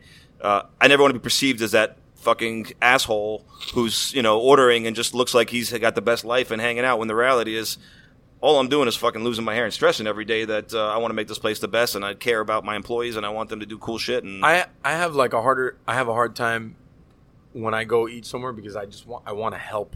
I want to get on the floor, and I want to today I went by Chugs, and I was I just wanted to get a coffee, and they were in the weeds, and I'm like, all right, well, I'm just running food, busting tables, sweeping, jumped behind the line, made a couple sandwiches. And it's just it's almost impossible for me to relax. I can't. That's what I don't want. can't. That's why I need to go. My mom is always like, let's have lunch. Yeah, never. At Chug. No, Mom. They don't even ask me anymore. If you want to have lunch somewhere and me relax, that's not what we're going to do. No. They'll go by themselves. My wife goes and eats a spillover every day, but I won't go with her unless we're, unless I'm working and I finish and I'm leaving or something. Why spillover specific? Spillover's the best restaurant, man. It's the most underrated restaurant in Miami. It really is. But why that one specifically? She just likes that one. It's you got the fountain view. Listen, it's the best menu. I like it too. I live down the street. I go all the time. Spillover's, it's awesome, man. It literally is the most underrated. If you didn't have to cross 5 streets. I just wanted to know why she streets, picked that one specifically. I mean, she eats at all of them, but because it's the most. Well, that's your favorite. I don't know. It's your default. She loves oysters too, so I guess we have oysters there. Emily goes to Chugs. I just feel like she likes that one better than all the other ones. That's why I'm asking. No, she loves oysters. So we have oysters there, and she loves raw bar, and we have a raw bar there. And This was great. You're great, man. Do you have recommendations? I do. I have some recommendations. All right. I just don't remember them right now. But actually, I have a couple of food recommendations. Okay. I want Matt- to hear this because I need some new ones. Matt and I went to Hometown Barbecue. I thought it was amazing. That was very good. The company was really good. It was mediocre at best, but the food really brought it up. What a meal that was. Are we going to do that again? Or Yeah, because we'll I do it texted again. you after, and then you didn't text me back. So I Until thought that today, you I got a told fucking- you. I told you that I was Fucking 2 you know, weeks like, later, he's like, "Oh, I just got did. your text." I'm I like, did. "Bro, I'm terrible with text. Ask Nick. Yeah, he is. You see, I'm just terrible with it, man. You son, know, you don't have a phone, I do have a phone. I have I would hate 74 to be your unread texts right now. fiance." No, she's, Oh, with her, you can figure it out. yeah, I'm not trying to sleep on the floor, like that's not a thing. So, So Hometown Barbecue. Hometown Barbecue. All right. That was great. The food was amazing. I actually went back and I took them lunch a couple days after because they treated us They treated us really nice. They I treated will us say very that, nice, and it was like everything was Yeah. good. Give me some more because I feel like I need some new places. I mean, I don't know. Like, I don't go to anything new. Oh, I thought you said you had some recommendations. Yeah, I know, but it's not new. Like, Oh, okay, I went whatever. to, I Doesn't went have to, to be new. And if new could be new to me. yeah. So what else have I gone to recently? I heard this place Nave is really good. I don't know. Yeah. So Nave's open. People seem to like it. You went. What'd you think? I went. It was great, but I went for a fake night because you guys just threw tons of food at us. And, I honestly feel like that was our worst service. well, I'm sure it wasn't bad at all for us, but I'm sure it was because it was your first service. So No, of it was course our third mock service. Oh, so I was invited to the third one. not Yeah, the no, first the other Who one was were- invited to the first one? Just like people that my partners know. But I felt like that was our worst night. The night. So that the next all you guys- restaurant, how do I get to the second one or the first one is what I want to know. That's all, man. Trying to just move up in the world. I'd like to point out that Thought it all was the cool that restaurants night. that he's opened, I've never been invited to any. I invited you to Stevens. You're Bullshit. right. He's right. I wanted to see if you remembered that. Yeah, I remember that. Yeah, I thought that was our worst service. And felt Well, I like- mean, it was first off, you weren't taking orders; you were just bringing I food know, out. and I didn't like that. I So didn't like that's that. not real. That's not real It's just service. impossible to pick up like 20 plates at one time of one thing. The food was great, and honestly, I had a shitload of notes for you that I thought you wanted, and then when you didn't ask me for them, I had them for like another week, and then I deleted it because I had too many notes. Yeah. And I was like, I'm not. If he didn't ask me, he don't care about it. So No, I care. I care about your opinion. I don't remember I what don't they care. were. I don't really care about many people's opinions because everyone's got one. but everything was good. Yeah, Everything was thank good. you. I appreciate it. The I can't remember now, but the pork cheek, the pasta. What was it? Chicken liver? The chicken liver fucking pasta. Oh, that shit man, was that was so the best. good. Can I talk about? It's not a recommendation. I just want to talk about a new program that we're doing at Ariat that I'm obsessed. It's kind of a recommendation. All right. Kinda Yeah, I sort of. know, and I'm obsessed with it. So we started doing this duck press experience Yeah. at Ariat. Have I told you about this at all? You did, and I had a recommendation for, or I had one. I don't know if I told it to you, but tell me, and I'll tell you. And mine. in the course of explaining it, for people who don't know what that even is, I want to explain it. Yeah, okay. Let me explain it. So it's a super old school technique. Basically, they roast a duck whole, and then table side, they will butcher said duck. They process said duck, and then it's almost like this medieval like press that it goes into, gold plated, like very fancy, extra, Sure. over the top. And you press the duck, and then you get the juice, like marrow, blood, the whole nine. And then with that, you make a sauce table side, and then it comes with a bunch of sides or whatever. So, I wanted to do this in a very like Miami fashion, So we take Rohan ducks. They're from Catskills, New York. It's a D'Artagnan product. It's the duck that I've served like always. And we brine it for 2 days, dry age it for 20, and then we smoke it for 20 minutes. We always put like a light smoke on things because I want it to feel like cajachina-ish. Yeah. And that always kind of reminds me of that. And then in the roasting process, we glaze it with reduced guarapo that we reduce with bay leaf and thyme and some peppercorns. And then we just glaze it to give it like a nice like sugary outside.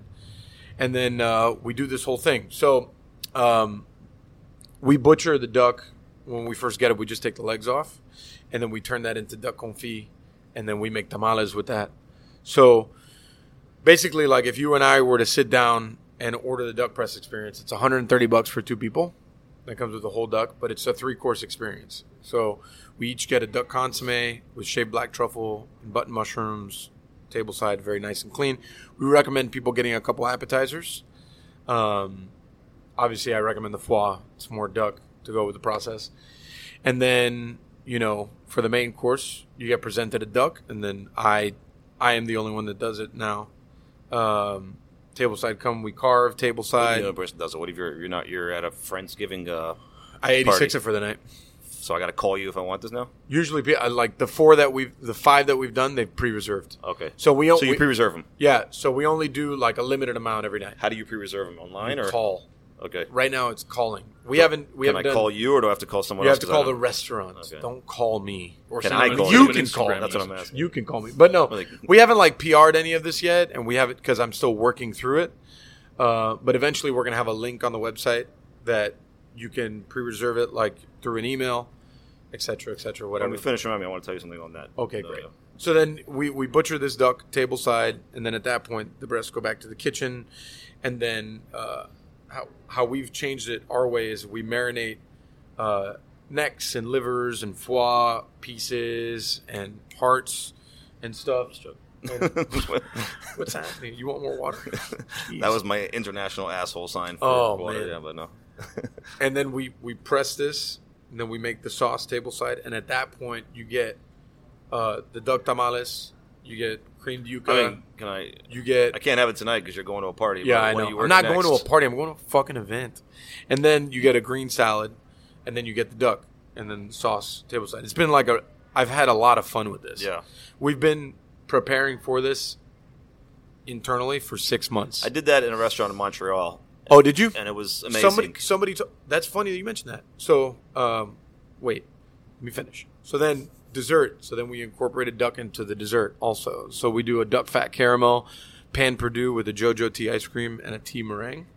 It's super. I mean, it's a very rich night. Like you're having a lot of rich food, but the idea is to be very indulgent. And so far, the 5 that we've done, everyone has loved. Yeah, I want one now. Everyone has loved it. It's been an experience. I've very much enjoyed it. It's been we built the Gyrodon. We didn't just buy one. We built it to fit in the dining room better. So Yep. it's thinner and longer. How much does that cost? I don't want to talk about it. And we did the whole this whole.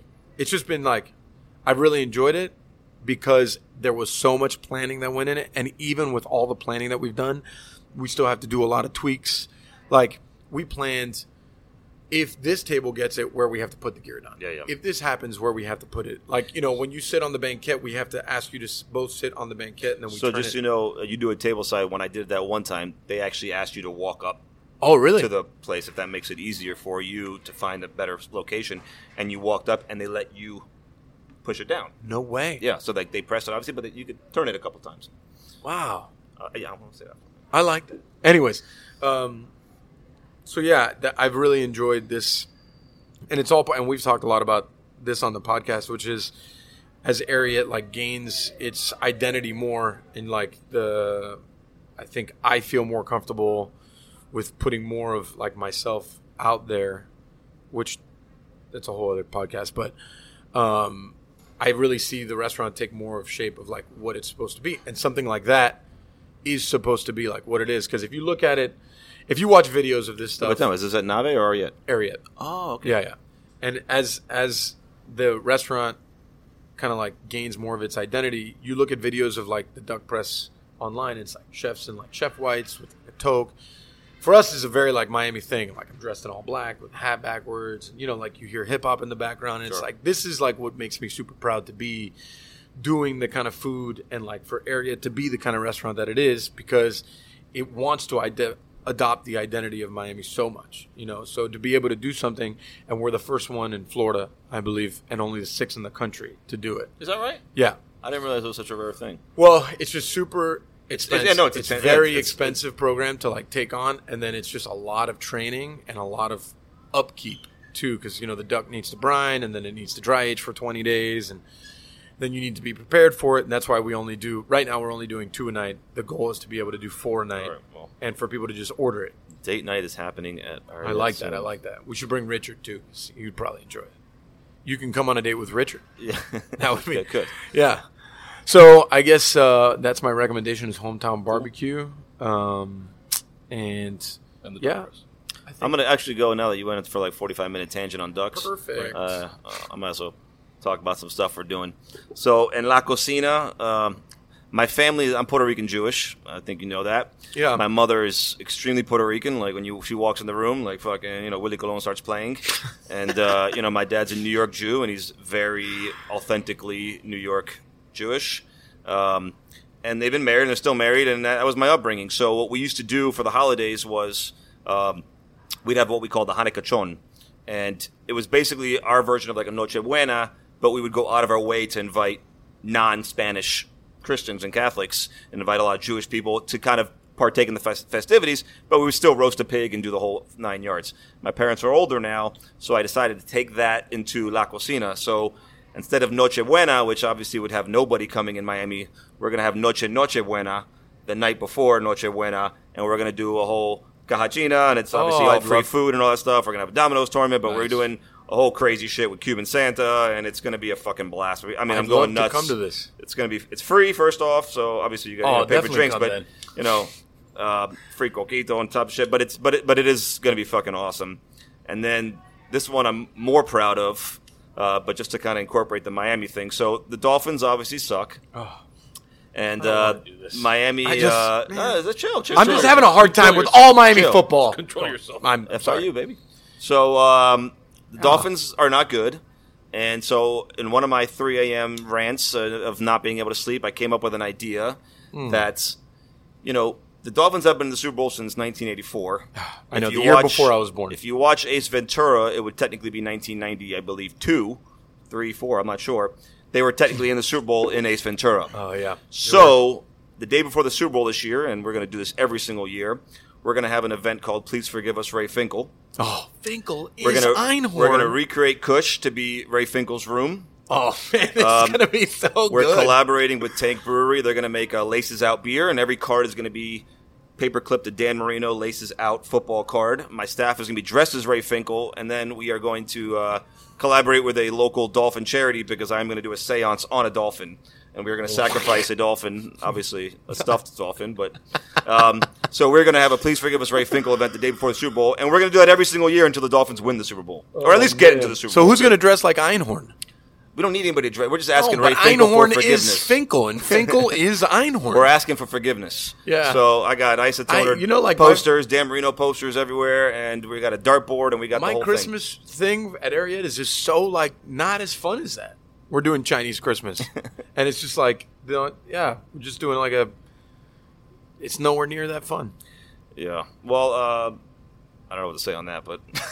What are you going to do? Yeah, I'm just fucking scratch it. We're out of here. We're not going to do any of that shit now. So hopefully I see you the day before the Super Bowl for Please Forgive Us, Ray Finkel. Yeah. And if you're a Dolphins fan, again, you should come. I am, but I'm sadly a Dolphins fan. For the seance. Yeah. Fuck, man. It's hard being a fucking Dolphins fan. It's really tough. Just being a Miami fan in general. You know what it is to get beat up by the Marlins? Yeah, the Heat are the only one, and the Heat it's like fake good. They play good teams, they get rocked by 30 points. Anyways, we'll be here for another fucking 40. Yes, that's true. So, you're absolutely right. And the Marlins got two, so as much as you hate that part, they got two. But the Marlins, they bought the championship, and then they fucking dismantled the teams. And I'm not saying it's a good scenario. Yeah, I'm just saying it's hard. It's hard to support that, and then we buy them a stadium, and then the guy sells the team. Fuck that. So you can come to Locale in Coconut Grove, Farm to Table Concepts.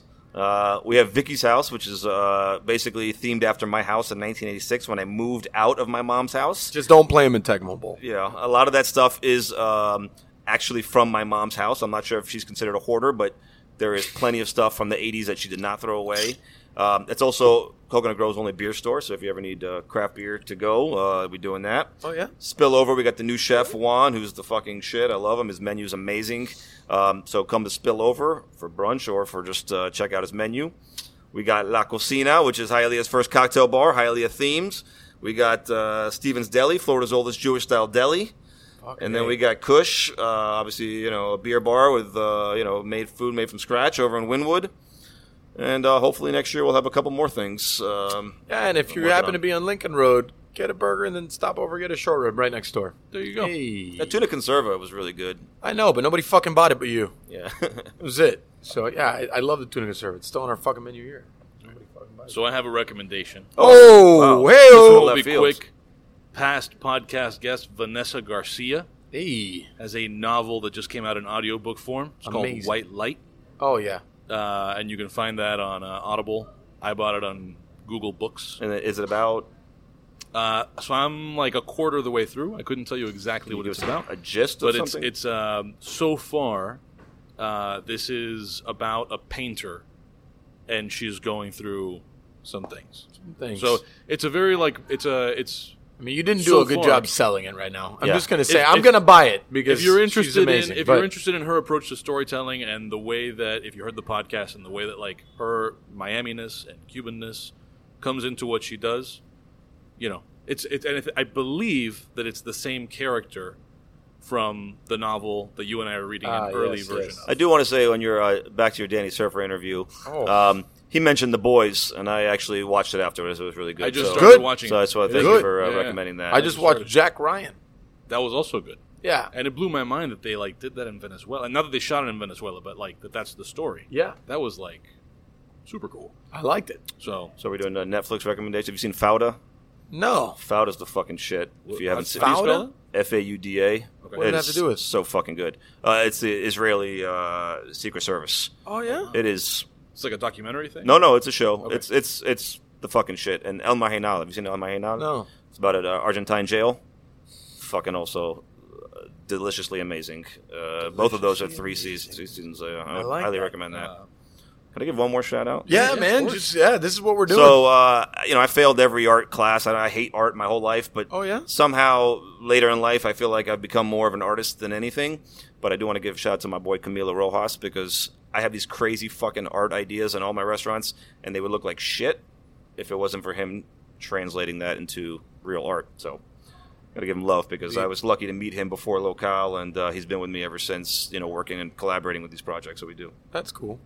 So, only because I did such a shitty job explaining what this book was, I'll go ahead and read. I'll read the The Amazon listeners summary. are anxiously Yeah, yeah, waiting yeah. for what the book is about. So here's the product description on Amazon.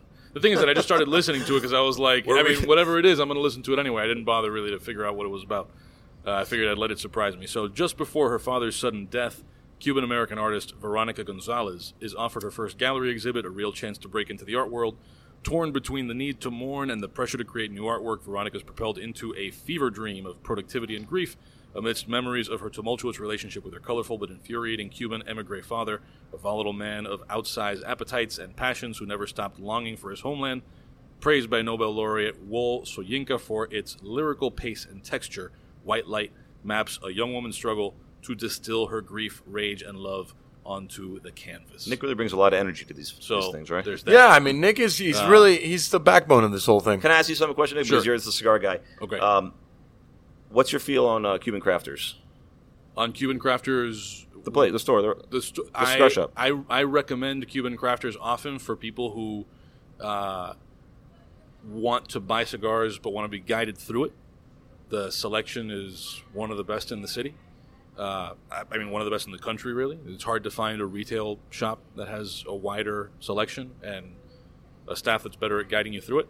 At the risk of upsetting, but I'll treat this. I only I'm ask it taking my because- cigar snob hat off. I don't like going and hanging out there. Okay. It just doesn't feel comfortable to me. But I will 10 times out of 10 recommend that somebody go there if they are looking to buy, especially if you're looking to like stock up on a variety of cigars. That's about as good a place as you can. I just feel like Captain Kush would say that Cuban Crafters is the ultimate Miami experience in every possible way.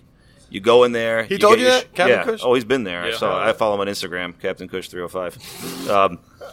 You go there, you get your coffee, you're watching them hand roll cigars. You can get cheap cigars, you can get expensive cigars, or playing dominoes. You can shine your shoes, you get a fucking haircut. You can be sitting next to a basketball player, a politician, or a freaking plumber. Or people doing a radio show. I love Cuban or Crafters. people doing a radio show, at least at or one Captain point. Kush does. Yeah. I will say, assuming that the things that I have heard are still true, because none of those deals were final, as far as I know, that whole experience of going and smoking there is supposed to get a lot better soon. Oh, I always yeah. enjoy it. So, anyway, this is where we do our shameless plugging. Wow. Oh, we didn't do that already? You did it. Well, you did you it. plugged You Captain plugged. Kush a bunch of times. You plugged. Like, let's actually just tell people like URLs, Oh, no, but I did that already. handles, all that Yeah, stuff. Oh, your yeah, AOL Messenger. Yeah. Honestly, I don't. If they can't find him by looking for the restaurants at this point, I think Yeah. it's. I think my parents could find him. Yeah, Pig Inc., Ariat Miami, Nave Miami, Yeah. Chugg's Timeout. Diner, Timeout Lena. Timeout _ Yeah, Timeout Lane, _ Lena. and my personal is Pig Inc. Did I already say that? I don't know. Yeah, you I did. did. You did. All right, so finally you can find Pancom Podcast on @Pancom Podcast on all the social media things, dademag.com/Pancom Podcast, and we have now recorded 4 episodes of a new podcast in the Dade family of podcasts. Oh, yeah. This So is the thanks to cross-promotional. Ariat, because we've been using Ariat's dining room downstairs to record these as well. It's called Step Into the Sandbox. It's hosted by David Berjano. It's a good name. Step into the sandbox. So it's all about people's creative process. You, whether you like it or not, will be a guest on this podcast at some point or I another. know Mike loves top 10 lists. When are we doing the top 10 interviews for Pancom Podcast? I feel like you should put that together. Because I would really We love need an to outside- hear that. Because I could be opinionated about that, I feel like. top. I'd be happy to have you put together the top, like rank them. Yeah, like I will you know, say we this: just do a you've video. done an amazing job of getting. Here's the thing: I never listen to podcasts. The only thing I really talk about or like talking about is food in Miami. That's the only thing I even like fucking talking about because this is my life. So the fact that you put something together with people that are actually, I'd be interested to get a little bit deeper into, has been great. So your selection of people have been very high, and If I I hope may? you keep it up. I want to have a medium in which we can create our own content so people really learn who we are. Because I don't think there's enough people talking about who Matt is or who Mike is or who Richard Hales is. Well, Richard, I mean, yeah. Maybe you should come with like scripted questions next time, then maybe to get a Me? little bit more. I'll into never- that. I'll I feel never like ever if do people that. listen to this, they'd get a pretty good sense. Do they? Yeah. I think so. That's what I mean. We've I'll gotten that never feedback. That's never what people script appreciate anything. about this. The only time I ever did that is when I was talking about a racist dude. Are we doing that? Yeah, I mean, whatever. I mean, I'm not going to jump into that pool now, but I'm just saying, like, I feel like it's more of a natural conversation. All right. Okay. I've never scripted a question. He wants me to. Listen, he sends me notes. I think there should be like 10 bullet point questions. That's what I said. I just told just him to at least use as a 4. guide. I've told him 4 bullet points would be good. Because we went on a couple tangents here that probably didn't need to go so far into No, left but it's field. totally fine. Did we? Yeah. I don't Listen, know. it's not Can like we, you're is there doing- anybody it's not on like- Facebook Live that we can ask how It's we not do like it? no, but the they're 3 hearing it now. people that They'll wanted to see send us Petey all the the dog. rest. Come on, we're good. Yeah. It's not like tea time with Mike and Mike that was 6 hours long each episode. That is a beautiful dog, by the way. Thank And you. does Petey know that we do free dog biscuits at Locale and Gotta Spillover get every the day? fuck outta And that we have a dog menu at those restaurants? I don't know whether he knows that, but he knows he has had a bowl of dog food at Kush. Okay. So At Kush. We barely even do it at Kush. Because He's done it. If you bring your dog at Kush, you might get run over by a car. You're on the street there. Though, luckily, he doesn't really want to move around a whole lot. Yeah, Spillover and Locale is a lot safer to. So finally, you can support what we're doing at patreon.com/dademag. I know we've been saying this for a while, but we will be at some point before this episode. By the time this episode goes up, our signed copy of Genuine Pizza by Michael Schwartz Oh, Michael will be up there. So stay tuned for all that. Also, thanks to Matt for bringing all this stuff that is on this table. raffle it all off. So, Even the yeah, we're gonna matzo balls. raffle I'm going off to a get Captain matzo ball Kush to soup. autograph one of those stickers For or sure. cards. That'd be awesome. I'll get them over here. And then, are you claiming one of these caps, Mike? I brought one for both. I'm taking this one. So yeah, you figure out which of the other two. He was born in Hialeah, so I don't know. Oh, come on. I'm taking that. You figure out which other one, and then we'll raffle the other one off. Fuck you. I don't do Where'd the other one go? There were 3 caps. What happened here? 2. There was 2. No, it was two. Oh, there were 2. Okay, fine. So we'll figure something out. We will be raffling other things off, and then we'll have Matt sign stickers. No, not me. Captain Kush. Oh, Captain Kush. I'm sorry. we gotta get Yeah, him here, though. he's around. I'm sure we can put up a He's signal. randomly in the area. All right. So with that, you've been listening to Pancom Podcast. This has been and we will also put matzo ball soup in the mail for you. All right. Thanks a lot. Catch you next time. Thank you, gentlemen.